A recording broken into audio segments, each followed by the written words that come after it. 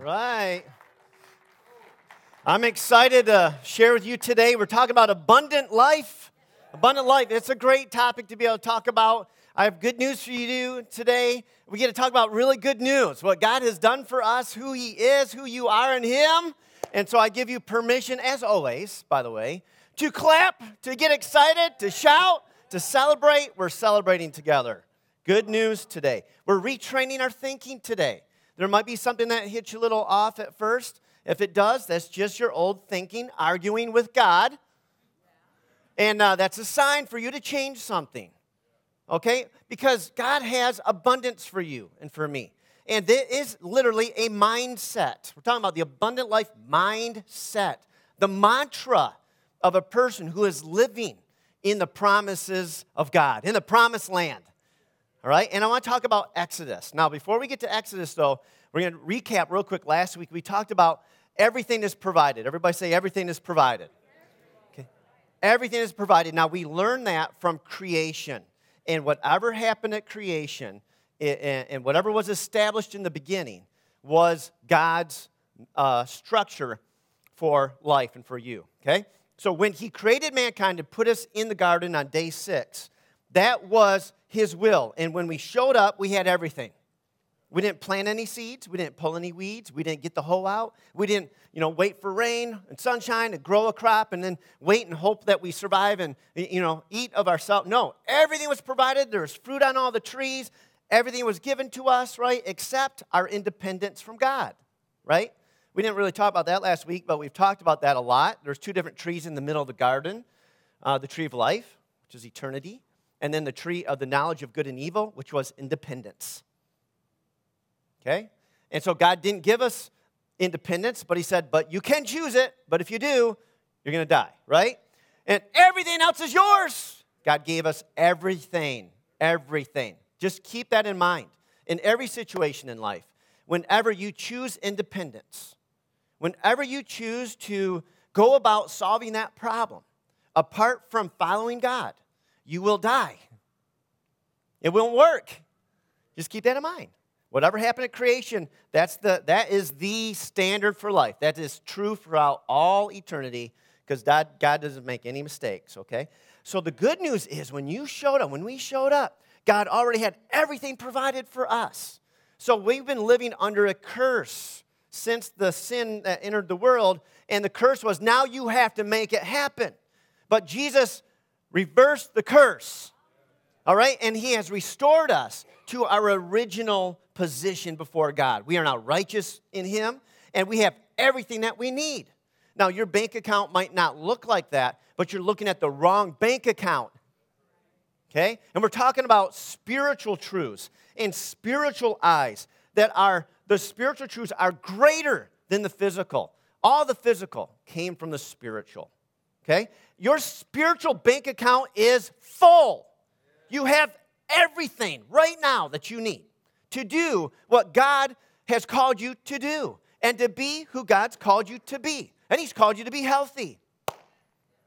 He's called you to have everything that you need for your family and for life and for living. No poverty, no lack. He's given you wisdom in knowing how to raise your kids.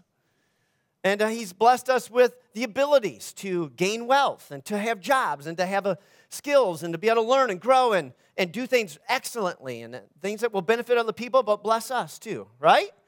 Everything you need right now is already yours. You got it all. Now, how do we access it? The Bible says we access all of this by faith, by believing. That's how our salvation begins, right? By faith in Jesus Christ. Whoever believes receives. But we do not work. And so today's message is God works, I rest. Isn't that a great message? God works, I rest. God did it all, and then He plants me in the midst of everything that He already provided for me. And so if we're trying to get back to that, I think some of us have a little bit of a journey to do. Because if you're like me, working hard is a core of my character. I've got like this little list I made up years ago when we started having kids. Like, what am I going to teach my kids? These are the most important things to me. And I had like 10 core values. And one of them is hardworking. And I would say to the kids, if you're a Hobson, then you're a hard worker. I'm trying to instill that in them. And so, but in the kingdom, we can be hard workers, but when we're striving on our own effort, it doesn't produce anything.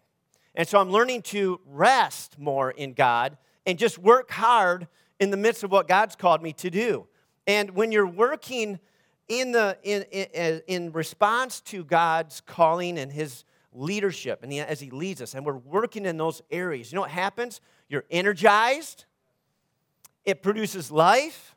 But when you're working on your own and you're striving, kind of like in the independence mode, and you're trying to make something happen, you're trying to figure it out, you're trying to really parent your kids, you're trying to really make money, you're trying to really get rid of an addiction, and you're taking all the pressure on yourself, and you're like, I got to do this, I got to work this hard, I got to make this happen.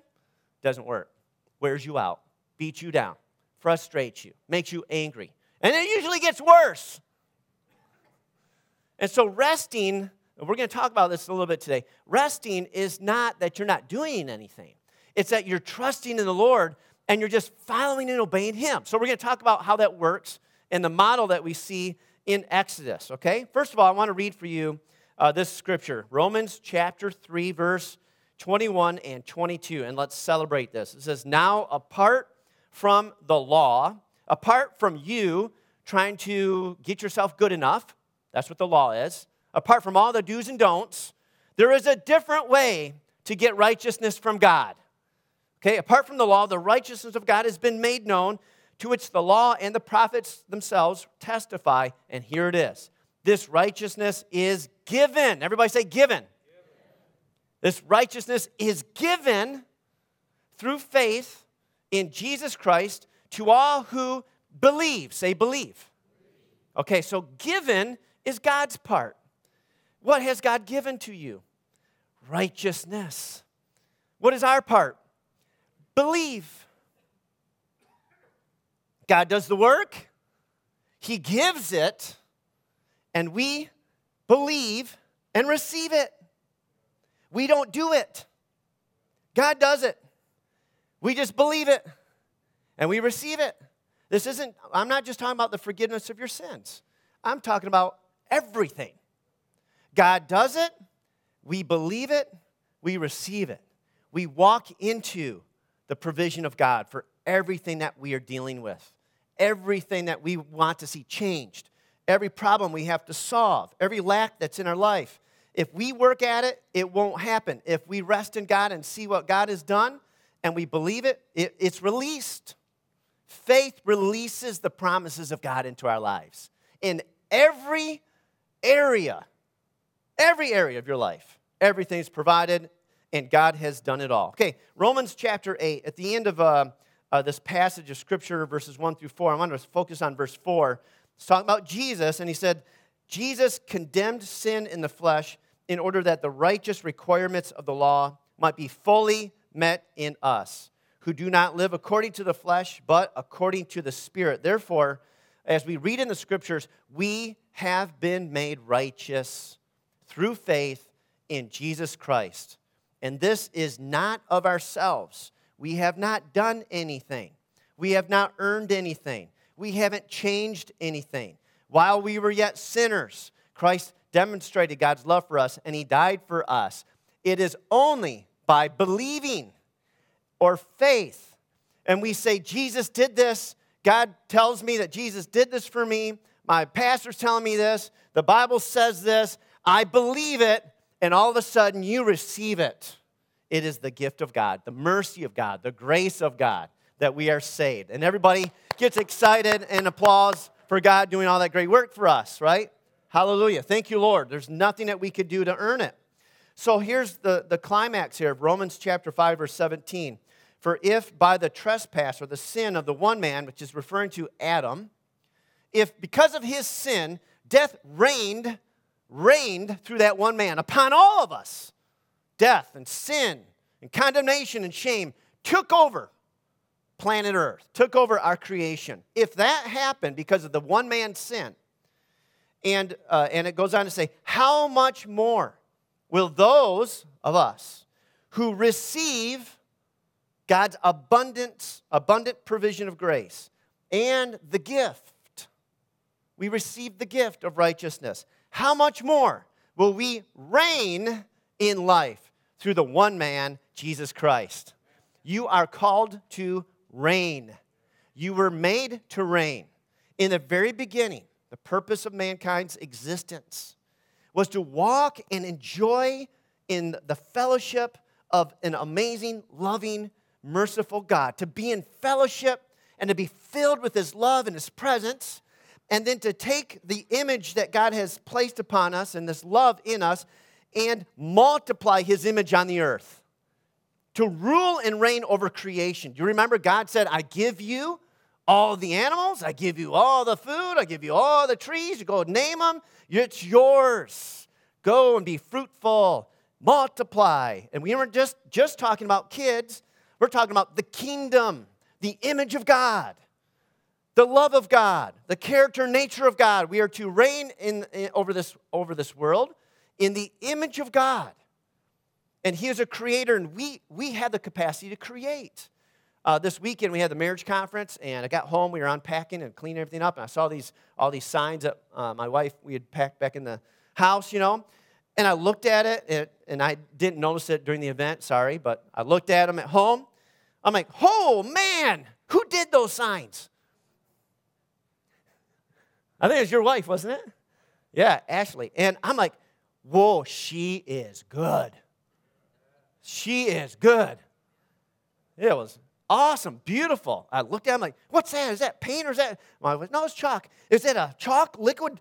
Like, you tell me that? Yeah. I'm like, oh, that makes sense. Wow, she's good. God has given us the ability, to create, to imagine, to make things. We get to create babies.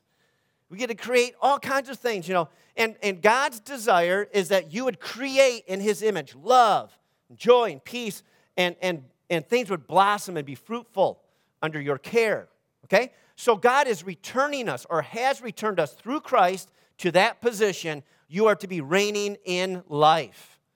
You are to have a life that is enviable by others around you. Enviable. They should say, man, they're happy. They're blessed. They have a twinkle in their eye. They have a zing in their step. Life is, they like life. Not everything's perfect. I'm not saying that. But man, they got a real authenticity to their conversation when I talk with them. Their marriage, their kids. Not everything's perfect, but man, they're like, I envy whatever's going on there. Okay? And Jesus puts it this way: let your light shine in such a way. It's not a prideful thing at all. It's like God's redemption. When we begin to really trust and have faith in Him, God does something in us that we could never do for ourselves. And our light begins to shine. And people look at your life and they're like, man, I want whatever that is. And Jesus says, let your light shine in such a way that they recognize it is God in your life. It's God in your life. So we're going to be shining, all right? So we're going to get out the little towels and we're going to start buffing ourselves because, we want to shine ourselves up with faith and the Word of God and tap into the promises that God has for us. All right, so we are to reign in life. Can I get an amen on that one? So let's get into our story a little bit. Now, when I think about abundant mindset, I think about things like this. It's a person who's learned to live from a place of rest, not stressed and striving and freaking out. It's a person who is learning to live in a place of belief and trust in God. And they are quick to turn worry over to God and walk in peace. They're very unoffendable people. Very hard to offend a person who's living in the abundant life mindset because they already have everything. They don't need affirmation from you. It's okay if you're struggling with something that affects them because they already have security. They already have love. They already have an eternal perspective. they're looking beyond, all the temporary stuff, and they're looking at what God has done for them and his love for them, and they draw from God their security, their trust, their rest, their abundance. You take from them, it's okay, God's got everything I need. I don't need to cling to stuff. You know what I'm saying? A person who's living in that abundant mindset, it's almost impossible for them to be offended. You see what I'm saying? That's how the apostles could, take my life. I mean, what more could you do to a human being than to take their life unjustly, And so our lives begin to just be entrusted to God. And when you turn your whole life over to God, and God is your righteous judge of all the earth, and he is your provider, and your life is in his hands, all of it, what's left to be offended?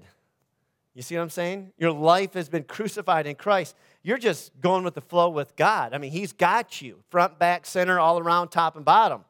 And so this abundant lifestyle produces great fruitfulness for us. And I want to read our memory verse today, and then we're going to come back to it, hopefully, and break it down. But Hebrews chapter 4, verses 10 to 11, says, anyone who enters God's rest also rests from their works. Okay? Just as God did from his. Let us, therefore, make every effort to enter that rest, so that no one will perish by following their example of disobedience. Of course, this is ripped right out of context, so you don't know the story. So I'm going to share the story with you. Whose disobedience? What's the story? And what is this rest? Okay, so we're going to talk about the story of Exodus. So Exodus is when the Israelites were in slavery in Egypt, and God set them free. He set them free, and there's three main components to this story as you read this book in your Bible. The first component is God's deliverance of the people out of the country and the bondage of Egypt. It represents Jesus coming to us later and setting us free from our bondage to sin and death and brokenness and slavery to the devil. Right? The other stage is that they are now in a desert. And they could have been in there, as we know, maybe 11 days at the maximum.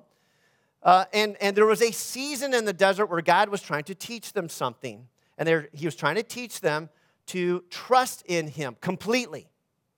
Every morning, they needed to get up and find bread on the ground of the desert floor every day, one day at a time. Every day, they had to look to the cloud, the presence of God. If the cloud moved, they moved. If the cloud stopped, they stopped.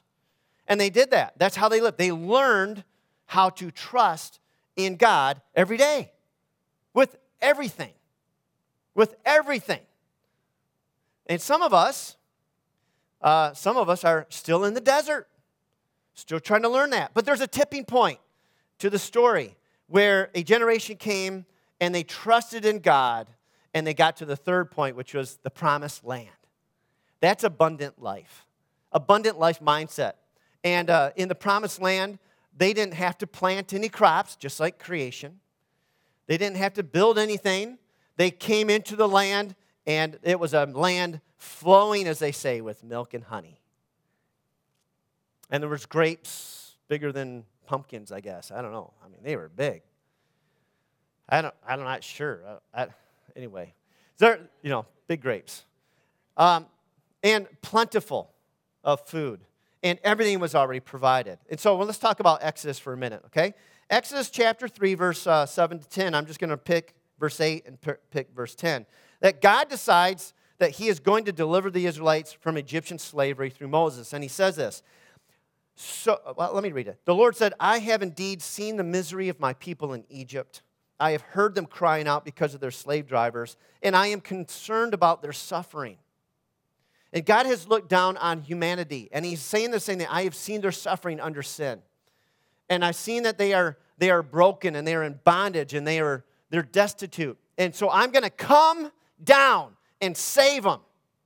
This is a picture of what God was going to do. This was a historical event and a foreshadowing of our spiritual event for you and for me. So he says, so I have come down to rescue. How many of you are glad we have a God who comes to us, huh? I've come down to rescue them from the hand of the Egyptians, to bring them up out of that land into a good and spacious land, a land flowing with milk and honey. I got a whole new destiny for my people. I'm going to bring them up and out of that mess, and I'm going to put them in a land of abundance. Okay? This is not talking about heaven. This is talking about earth. This is talking about heaven coming to earth for you and for me. Okay? And so verse 10, he says, so now go. He's talking to Moses. I am sending you to Pharaoh to bring my people, the Israelites, out of Egypt. Kind of like Megan was saying, God chooses people. He's talking to Moses. He said, I have come down to rescue my people now, but I'm going to send you to do it. So you go, Moses. Go. And I'm going to be with you. And I'm going to do the work. And so Jesus is our Moses. Jesus said of himself, without saying himself, he said, God so loved the world that he gave his one and only Son, that whoever would believe in him would not perish, but have eternal life. For God, listen, did not send his Son. He sent Moses, he sent his Son. He did not send his Son to condemn us, but to rescue us, to save us. Anyone who doesn't believe, anyone who doesn't have faith, that's your only job. Your only job is to believe, to have faith. Anyone who doesn't have faith, anyone who chooses not to believe in the Son of God is condemned already. Not because God is angry at you, not because God has condemned you, but because your sin has killed you and separated you from the author of life. Your independence has killed you. And God has come down to rescue you. To rescue you. And so what do? We believe. We have faith. Now we got the big picture, right? But what about the situation you're dealing with right now? What are you doing with that? Are you trusting and having faith? Or are you taking the burden of it upon your shoulders and being independent and living in the desert? Do you want to live in the abundant life? Then you got to believe. You got to trust. You got to have faith. Yes, with the nitty-gritty details of life. The little and the big problems that we face. I'm talking about real practical stuff here. Okay, so Jesus comes and we believe and we receive, okay? So God's part is he gives. Our part, we receive. God's part, he works. Our part, we rest.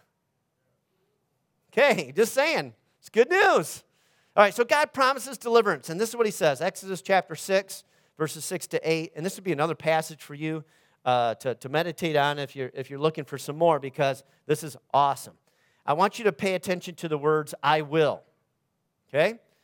Therefore, say to the Israelites, I am the Lord, and I will bring you out from under the yoke of the Egyptians. I will free you from being slaves to them, and I will redeem you with an outstretched arm and with mighty acts of judgment. I will take you as my own people, and I will be your God. Then you will know that I am the Lord your God who brought you out from under the yoke of the Egyptians. And I will bring you to the land I swore with uplifted hand to give to Abraham, to Isaac, and to Jacob. I will give it to you as a possession. I am the Lord. Woo! 7, I preached on this once, the 7 I wills of God. Who's doing all the work? God. What are the Israelites doing? Resting. Nothing. God's doing it all. He says, I will bring you out. I will free you. I will redeem you. I will take you as my own. I'll be your God. I'll bring you to the land. I'm going to give it to you. Woo! Now, what about Jesus? Same thing. I will forgive you of your sin. I will free you from your bondage. I will redeem you from your hurt. I will adopt you as my own child into the family. I will be with you, and I will be in you, and I will bring you to that land, and I will give it to you as a possession. That's today. You cannot deliver yourself from your problem. You cannot heal yourself of your hurt. You cannot have the answer that you're looking for generated from within. It only comes from God. God, he has it all. It's a totally different way of viewing this world.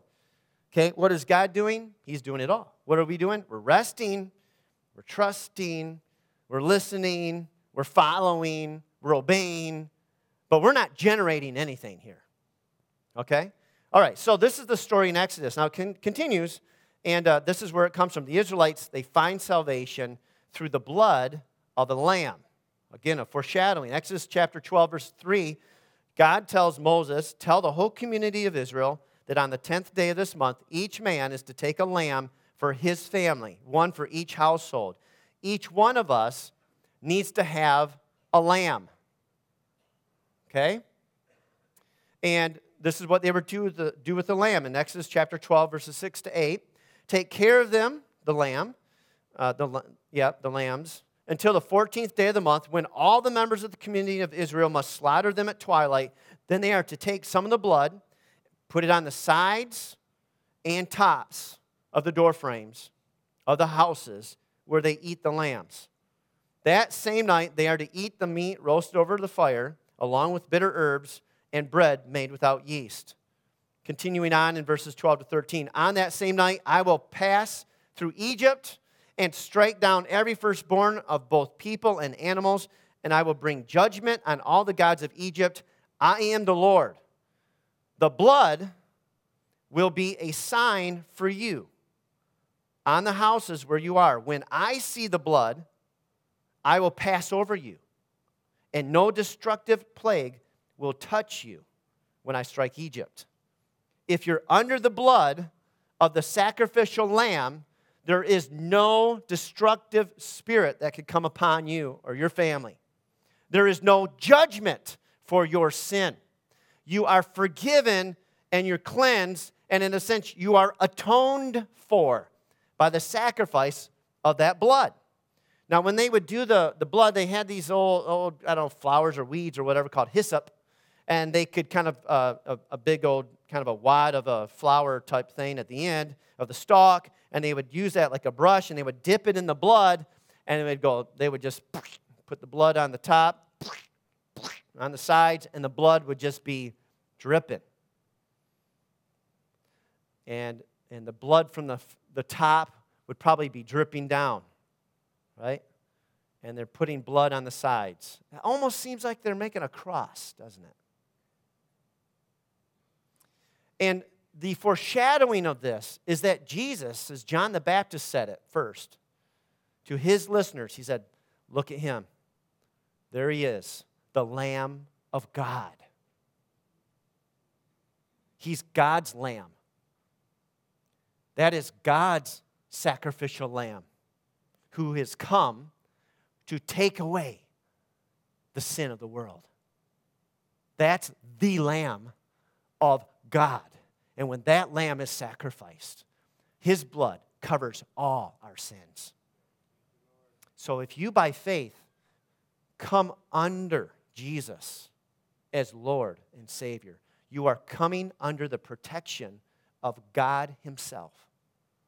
And there is no longer any condemnation for your sin and your failures.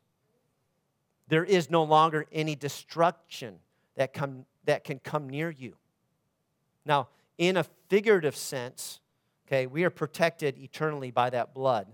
But in a figurative sense, I believe there's times when we kind of step out from the blood and we get whacked.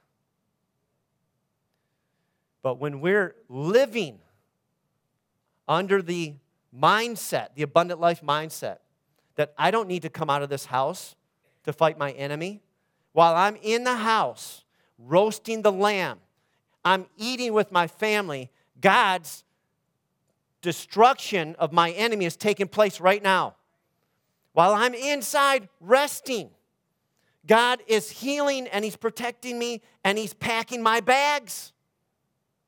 When the Israelites came out from under the blood, when God told them, now you come out, when they came out, it says not a single one of them was sick or feeble.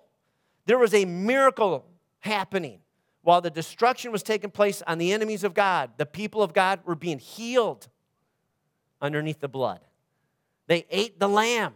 Jesus said, this is my body This is my blood. Eat it. Drink it. This is me. And we do that, and we did that in communion, what we're doing is we're taking on salvation. We're taking on life in him. He was broken that we could be healed. He was, whipped so we could be healed and have all that. We could be restored. And when they came out, the Bible says that God made the Egyptians favorable towards the Israelites, and all the Israelites had to do, and God told them to do this, ask them. Ask them for whatever you want. And whatever they wanted, the Egyptians gave them. They plundered Egypt. They're going out with carts filled with gold and silver and clothes and cloths, and they took the wealth of Egypt with them. Do you understand what I'm talking about here? They're inside the house. They're resting. They're sleeping. And God is taking care of business for them. Nobody lifted a sword. Nobody led a rebellion. Nobody stole anything from anybody. Nobody had to strive for anything. When they left in the middle of the night, they left and they became instant millionaires. And they were all healed and whole. And they were free from the bondage of Egypt. This is what has happened for you and for me in Jesus. This is exactly what has happened. There is health, there is wealth, there's provision, there's destiny, there's freedom for every one of us right now. It is right now. Right now. And it's not because you're working so hard to get it. It's only if you trust in him, if you give it to him, if you rest in him. He's got you. He's got you. I can't tell you how many people that I've talked with that have had addictions, and they have told me, it's like the same repetitive story. Man, I try to work on that. It just seemed like it got worse and worse and worse. But when I gave it to God, I began to learn how to trust in God. I began to learn who I was, and that's not who I am anymore. Then God set me free. God set me free. And I was the same way too. There was things I tried to work on for a long time until I learned how much God loved me. And when I gave into that idea that God loves me and he's forgiven me and I'm his, I changed quicker than I ever could on my own. I couldn't do it over there on my own, in my own strength. And so that's what I'm talking about. This is the life that God has for us. Freedom, wholeness, blessing. It's all there for you and for me. All right. So the people were saved while they stayed under the blood. And so will you and so will I. Just stay under the blood. Stay under Jesus as Lord. Make sure he's in charge of every area of your life. Any area of your life that's not under the blood, that you're taking control of, is not going to be blessed. It's not going to produce fruitfulness. It's going to produce frustration in your life and different variety forms of just brokenness and death. Doesn't work. Doesn't work at all. So John the Baptist said that, and people, we have to decide if we believe that too. Is he the Lamb of God who takes away the sin of the world? And they came out, and now it didn't. The story obviously didn't end there. So the enemy changed his mind. Pharaoh, rallies his chariots. He chases after the Israelites that are pinned up against the Red Sea. And Moses reassures the people, and he tells them in Exodus 14, the Lord will fight for you. You need only to be what? Still. You just need a rest. The Lord will fight for you. So what happened? We know this story. It's one of the greatest stories in the Bible. Moses is crying out to God because everybody's screaming at Moses. And God says to Moses, what are you crying out to me for? You got that staff? Lift your stick. And then it says the breath of God. But in the Psalms, it says by the breath of God. He just, no, it actually says by the breath of his nostrils. Have you ever tried? Don't do this. But you know what I'm talking about? You can't really blow out of your nose like, can you imagine trying to blow a candle out with your nose? It's not much. It's just by the breath of his nostrils. He split the sea. And the people walked through the sea. And then what happened? The enemy comes after them. Their wheels start wobbling. Their chariots start collapsing. They realize about 3/4 of the way into the sea, God's fighting for them. They said that. We're in trouble. Their God is fighting for them. And they started to retreat. And God crashed the waters over them. Destroyed the enemy. The bodies of the Egyptians were washing up on the shore. The Israelites are on the other side. And they see the bodies of their enemies washing up on the shore. Chariot wheels, horses, army guys. And it's over. Wow. Look what God just did. He just wiped our enemy out. I'm telling you, Jesus did the same thing for you. Your enemy has been completely destroyed on the cross. Your enemy has no more power over your life. Every promise of God is yours. You just got to say, yes, I agree. You just have to say, I believe. You just need to stay in a restful position and let God do what only God can do and what He's so good at doing. I heard a message last week, I think it was, called Take Your Seat. And I would encourage you to look this message up. It's by Joel Osteen. Someone from the church sent it to me. So I watched it. Take Your Seat. A great message. I'm just going to summarize a little bit of what he said because it was so good. In Ephesians chapter 1, it's talking about this prayer that Paul is praying. And he says, man, I keep asking that the God of our Lord Jesus Christ, the glorious Father, may give you the spirit of wisdom and revelation so that you may know Him better. I pray that the eyes of your heart may be enlightened in order that you may know the hope to which He has called you, the riches of His glorious inheritance in His holy people, and His incomparably great power for us who believe. And Paul is saying, I'm preaching on abundant living, and I'm praying that you get it. That's what he's saying. Man, that may you have a spirit of wisdom that you can know. Do you know how rich you are? Do you know how powerful you are? Do you know how great of a hope you have? Do you know who you are? He's praying, oh, God, help us all see this. That's what he's praying. And then he says, and that power that I'm praying for you to know that you already have, this power is the same as the mighty strength He exerted when He raised Christ from the dead and seated Him at His right hand in the heavenly realms, far above all rule and authority. And so the statement here is that Jesus, if I was God, Jesus is seated at the right hand of God right now, far above all rule and authority. Far above all of it. And in Ephesians chapter 2, verse 6, it says, and God raised us up with Christ and seated us with Him in a double chair in the heavenlies with Jesus far above all rule and authority. This is the spiritual truth right now that is truer than how you feel and what you see. It is a truer truth than what you are experiencing sometimes right now on planet Earth. It is an eternal truth. You are positioned right now in Christ. You are far above all other rule and authority because Jesus has invited you into the chair with Him, into the chariot of victory, of triumph, if you will. What I'm saying is, this is not something that we will have someday. I'm telling you, this is who you are right now. People who start to believe that start to unlock the reality of that in their life. That's what abundant life mindset does. People who believe God, it affects how they start to behave, and that affects what starts to come. I'm just telling you. Remember last week I was talking about keys? All right, so that's the key.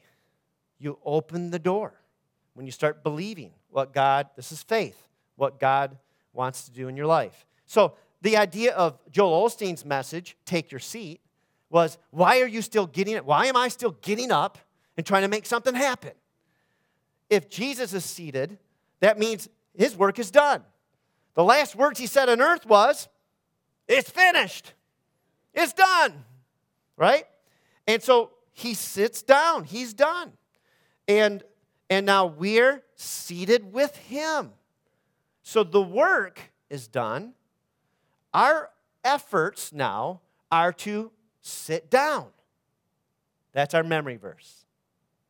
Okay? When God works, we rest. So let's make every effort to enter this rest. Let's make every effort to sit down and stop taking over again. It's easy to get up from the chair and get offended. Oh, what'd you say about me? Wait a minute. Hold on a minute. You don't think I can do that? What? Oh, yeah? All right. You get up off your chair, right? Or, oh, here's a problem. Oh, yeah, I got to do something about this. Roll our sleeves up. That's easy. That's what we're used to. We're used to trying to figure it all out, do all the work, strive and freak out and worry, as if our worrying is solving the problem, right? But we think I should be a responsible adult here and worry about this all night long and not get any sleep, because that's what a responsible adult should do, right? I should take responsibility for this problem and freak out about it and worry about it and stress about it and just ruin my day over it, right? Because that's what I should do. No! That's what you don't have to do anymore, okay? You stay seated. You give it to God. Isn't that what the Bible tells us to do? Hey, whatever's, any anxious thoughts, any worries, any problems, what's it say? Give God thanks, release it to him, and let the peace of God come. Sit down. Sit down in him. So sitting down in God is simply this. I'm just going to follow God's leading. The cloud moves, I follow. Right? God speaks, I listen. Do you see the difference? It's not a life of inactivity or apathy. It's a life of faith. It's a life of paying attention to God. It's a life of listening to God. It's a life of following God. And when we obey God, we get God results. Okay? And we're not obeying God because we have to earn salvation. We can't earn salvation. We're obeying God because there is no other option, either life or death. I'm going for the life. You know, here's the way. Here's the truth. Here's the life. Yeah, I'll choose that. Where are you going, Jesus? I want to go with you. Okay? Because why? Because he's the way. His truth gives me freedom. His life is what I need. And so that's what this idea about taking your seat is. When we stand up, we're no longer resting. Okay? So when we stand up, God sits down. You don't want God sitting down on your problems. When you take it, God lets you take it. He's not in control anymore. When you sit down and give it to God, God can be God for you. It unlocks all of heaven's resources. You sit down, you got all of heaven's resources available. You stand up, you got your resources available. That's what happens. Okay? God is trying to teach us in the desert to trust him, to follow him, to let him lead us, guide us. He provides everything for us. When God is working, we're resting. And when we decide to work, God rests. It's like, okay. And his hands are off. So we are created to completely depend on God. That's what you're created to do. I don't know if it's this way for women. I'm not a woman, you know. But for a man, for me, that's hard. I mean, I've often taken some of my personal value from my ability to get stuff done. And so, but my identity needs to change. My identity needs to be who God says I am, and I got to find out how to rest in him and celebrate that I got everything I need in him and through him. And so let's look at, as we conclude, this verse I want you to be thinking about for the week, okay? It's Hebrews. Well, let me read a couple of verses real quick. Hebrews chapter 3, verse 19, is talking about the story of how the Israelites came through the desert, and they came to the promised land, and they did not believe. And they did not enter the promised land. And the writer to the Hebrews is talking about this story, and he's challenging us, don't be those guys. God's made the promised land for you to live in. Okay? The next generation made it, but that first generation did not make it. Why? Because they did not believe. They didn't believe. They had doubt. And so in Hebrews 3:19 it says, so we see that they were not able to enter because of their unbelief. Unbelief is the opposite of faith. Okay? When you sat down in that chair, whenever you did, you didn't even think about it because you had something built up in you called faith that chair would hold you. You know? And so we were, faith creates a response. It's just, when you have something called faith, it automatically causes you to respond a certain way. It's not like you're trying to get yourself to do something. When you have faith, when you believe God, it automatically causes you to act a different way. And that different way, that thing that describes what happens when you have faith, it's called obedience. You just do what God said to do because you believe Him. It's not a battle. You either believe God or you don't. When you believe Him, you just do it. That's what happens. When you don't believe Him, you don't do it. That's called unbelief. Right? That's the difference. And so they didn't enter the land because of unbelief. And so Hebrews chapter 4, verse 3 says, talking about this, the promise of entering His rest still stands. So let us be careful that none of you be found to have fallen short of it, of the rest that God has for you. For we also have had the gospel preached to us just as they did. This is very interesting. They didn't have the gospel preached to them. In Exodus, they didn't know about Jesus. Nobody said Jesus to them. Oh, yeah. They might not have said Jesus, but it was all about the blood of the Lamb. It was all about following God and trusting in Him and having belief in Him. And the writer of Hebrews says, hey, I'm telling you right now, they had the gospel preached to them. That they would have everything they would need if they would just follow God. And you've had the gospel preached to you. If you will just believe in Jesus, make Him the Lord and Savior of your life, if you'll trust in Him and follow Him, you have everything that you need right now. You had the gospel preached to you, they had the gospel preached to them. Look at what it says. For we also have had the gospel preached to us, just as they did, but the message they heard was of no value to them because those who heard did not combine it with faith. They just didn't believe it. So it didn't benefit them. They did not get to the promised land. Doesn't mean they're not in heaven. Okay? Doesn't mean that in this context. It means they didn't get the full rest that God had for them. They didn't believe. Now we who have believed enter that rest.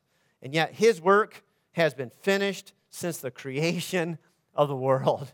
We're going all the way back to Genesis again. Oh, yeah. Oh, yeah. We got it all. Oh, yeah. That's why Jesus came, to restore us back to, we got it all.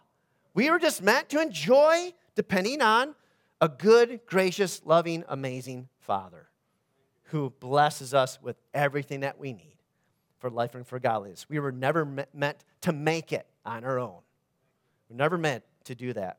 And so I want to look at our memory verse for the week, Hebrews chapter 4, verse 10 and 11, and break it down for us as we meditate on it. Anyone who enters God's rest also rests from their own works, just as God did from His.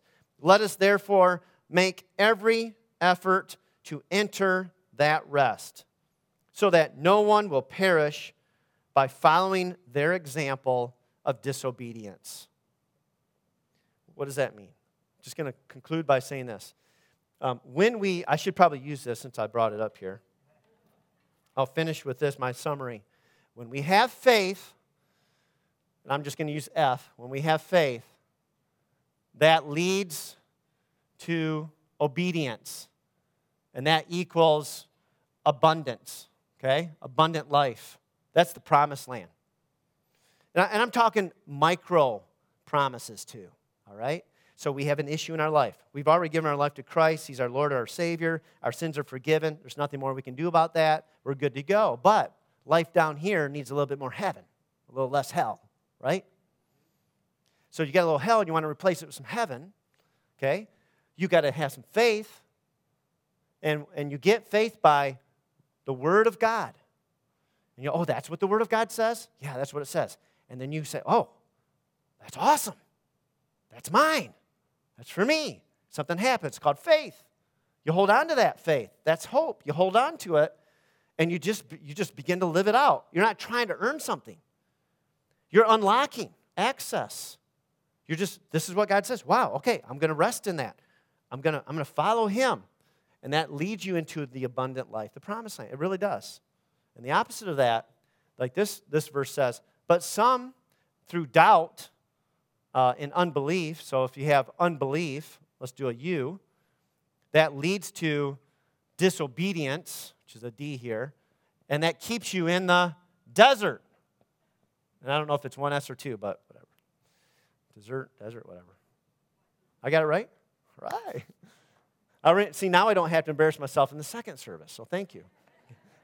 So unbelief naturally leads to disobedience, and it keeps you in the desert. So that's why he's saying, listen, God's not out to get you. He's not out to get you. He's not punishing you. You're already in trouble. Do you see? Jesus didn't come to condemn us. He came to save us. All right? Anyone who doesn't believe is condemned already. They're already living short of the purpose that God had created them for. But those who believe, right, are going to see the promises of God prevail in their lives. This is the abundant life mindset. This is what we need to be muttering to ourselves all the time.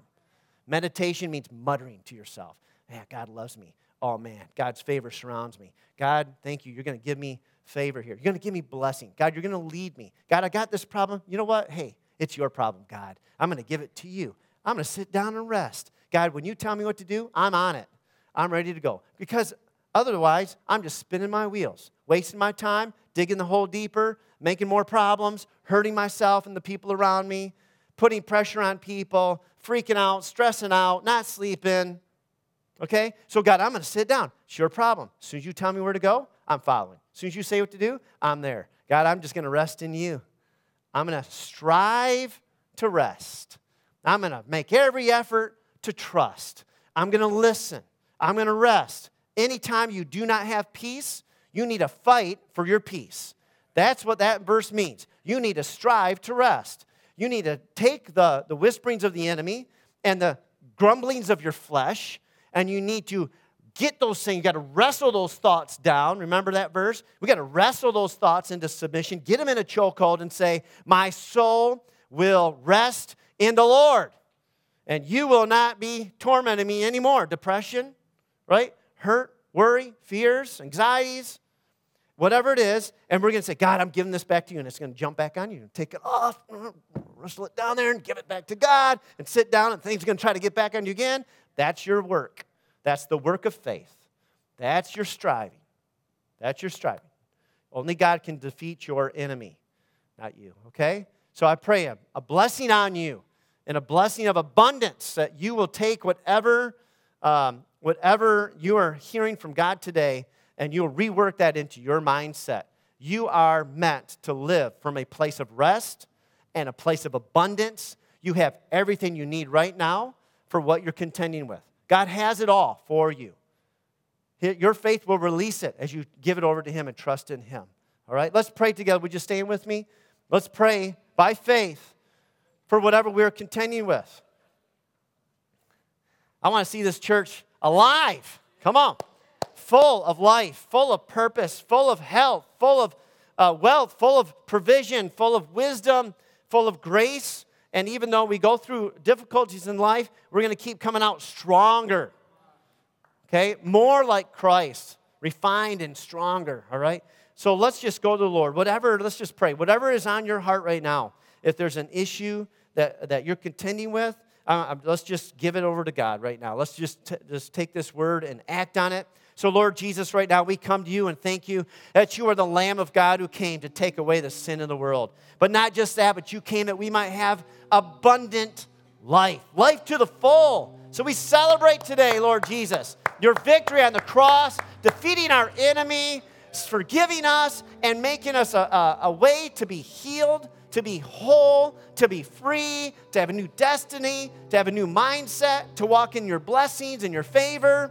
And so, Lord, right now we just are reminded of this. And so we take this thing right now in our life. If you have it, think about it, and God, we give it back to you. Lord, we've been striving, or we've been worried, or we've been struggling, and so God, right now, we just by pure faith in you, from the word that we've heard this morning, we act on this right now, and we just grab a hold of it, and we give it to you. We lift it up to you. It's yours, Lord. God, we trust in you. You contend with those who contend with us. You are the one that we trust in. You are our provider. You give us all that we need for life and for godliness. Certainly, Lord, you are a better solution to this issue than our own efforts or intellect or striving. And so, Lord, we turn it over to you. Jesus, you're not just Lord of my sins that you've taken away. You're Lord of my life. I give this to you, Lord. I give it to you, Lord. And Holy Spirit, I ask that you now lead me and guide me. I'm going to listen. I'm going to rest. I'm going to relax. I'm going to trust. And Lord, when you show me, I just pray that you just help me to learn how to listen to your voice. Help me to see you speaking to me through other people, through your word. Help me to see you and hear you so that I can follow you. And Lord, when you speak to me, I'm just trusting you're also going to give me the strength to follow. You're going to give me the wisdom to do what you call me to do. And in the meantime, I'm resting. It's yours, Lord. It's yours. I am believing for a life of peace. I'm believing I can live the lion's share of my days in a place of peace, in a place of rest. I choose to change my mind right now. I choose, Lord, to believe. It's not my job for me to provide for myself, but that's what you have done for me. I choose to change my mind right now, Lord, that I can trust in you. I can believe in you. You are at work even when I'm resting. In fact, you are only at work when I'm trusting in you and releasing it to you. So, Lord, I change my mind according to your word that you alone have provided all that I need for life and for godliness. And today I choose rest. I choose to trust in you. Thank you, Lord. I don't even have to ask for anything great because you've already got it, Lord. I'm trusting in you. You are the God of miracles. Nothing is outside of your reach. No one is outside of your reach. There is no wisdom, greater than your wisdom. You know it all. You are everywhere. You are all powerful, and you're for me. You have my best in mind at all times. You made me to be with you forever. Thank you, Lord. I have no worries. I give it all to you. I release it to you, Lord. I trust in you. Thank you, God, that you work all things to my good. Thank you, Lord, that I can come to you and find rest for my soul. Thank you, Jesus. Thank you, Lord. And help me, Lord, and help us to think this way throughout this week, to change our minds with your truth, that we can truly live with joy and peace, that we can be a life-giving fountain to those around us instead of, having pity parties and inviting everybody to our pity parties. Lord, let us be a fountain of life and encouragement as we trust in you.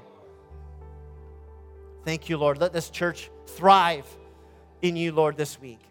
We just trust in you, Jesus.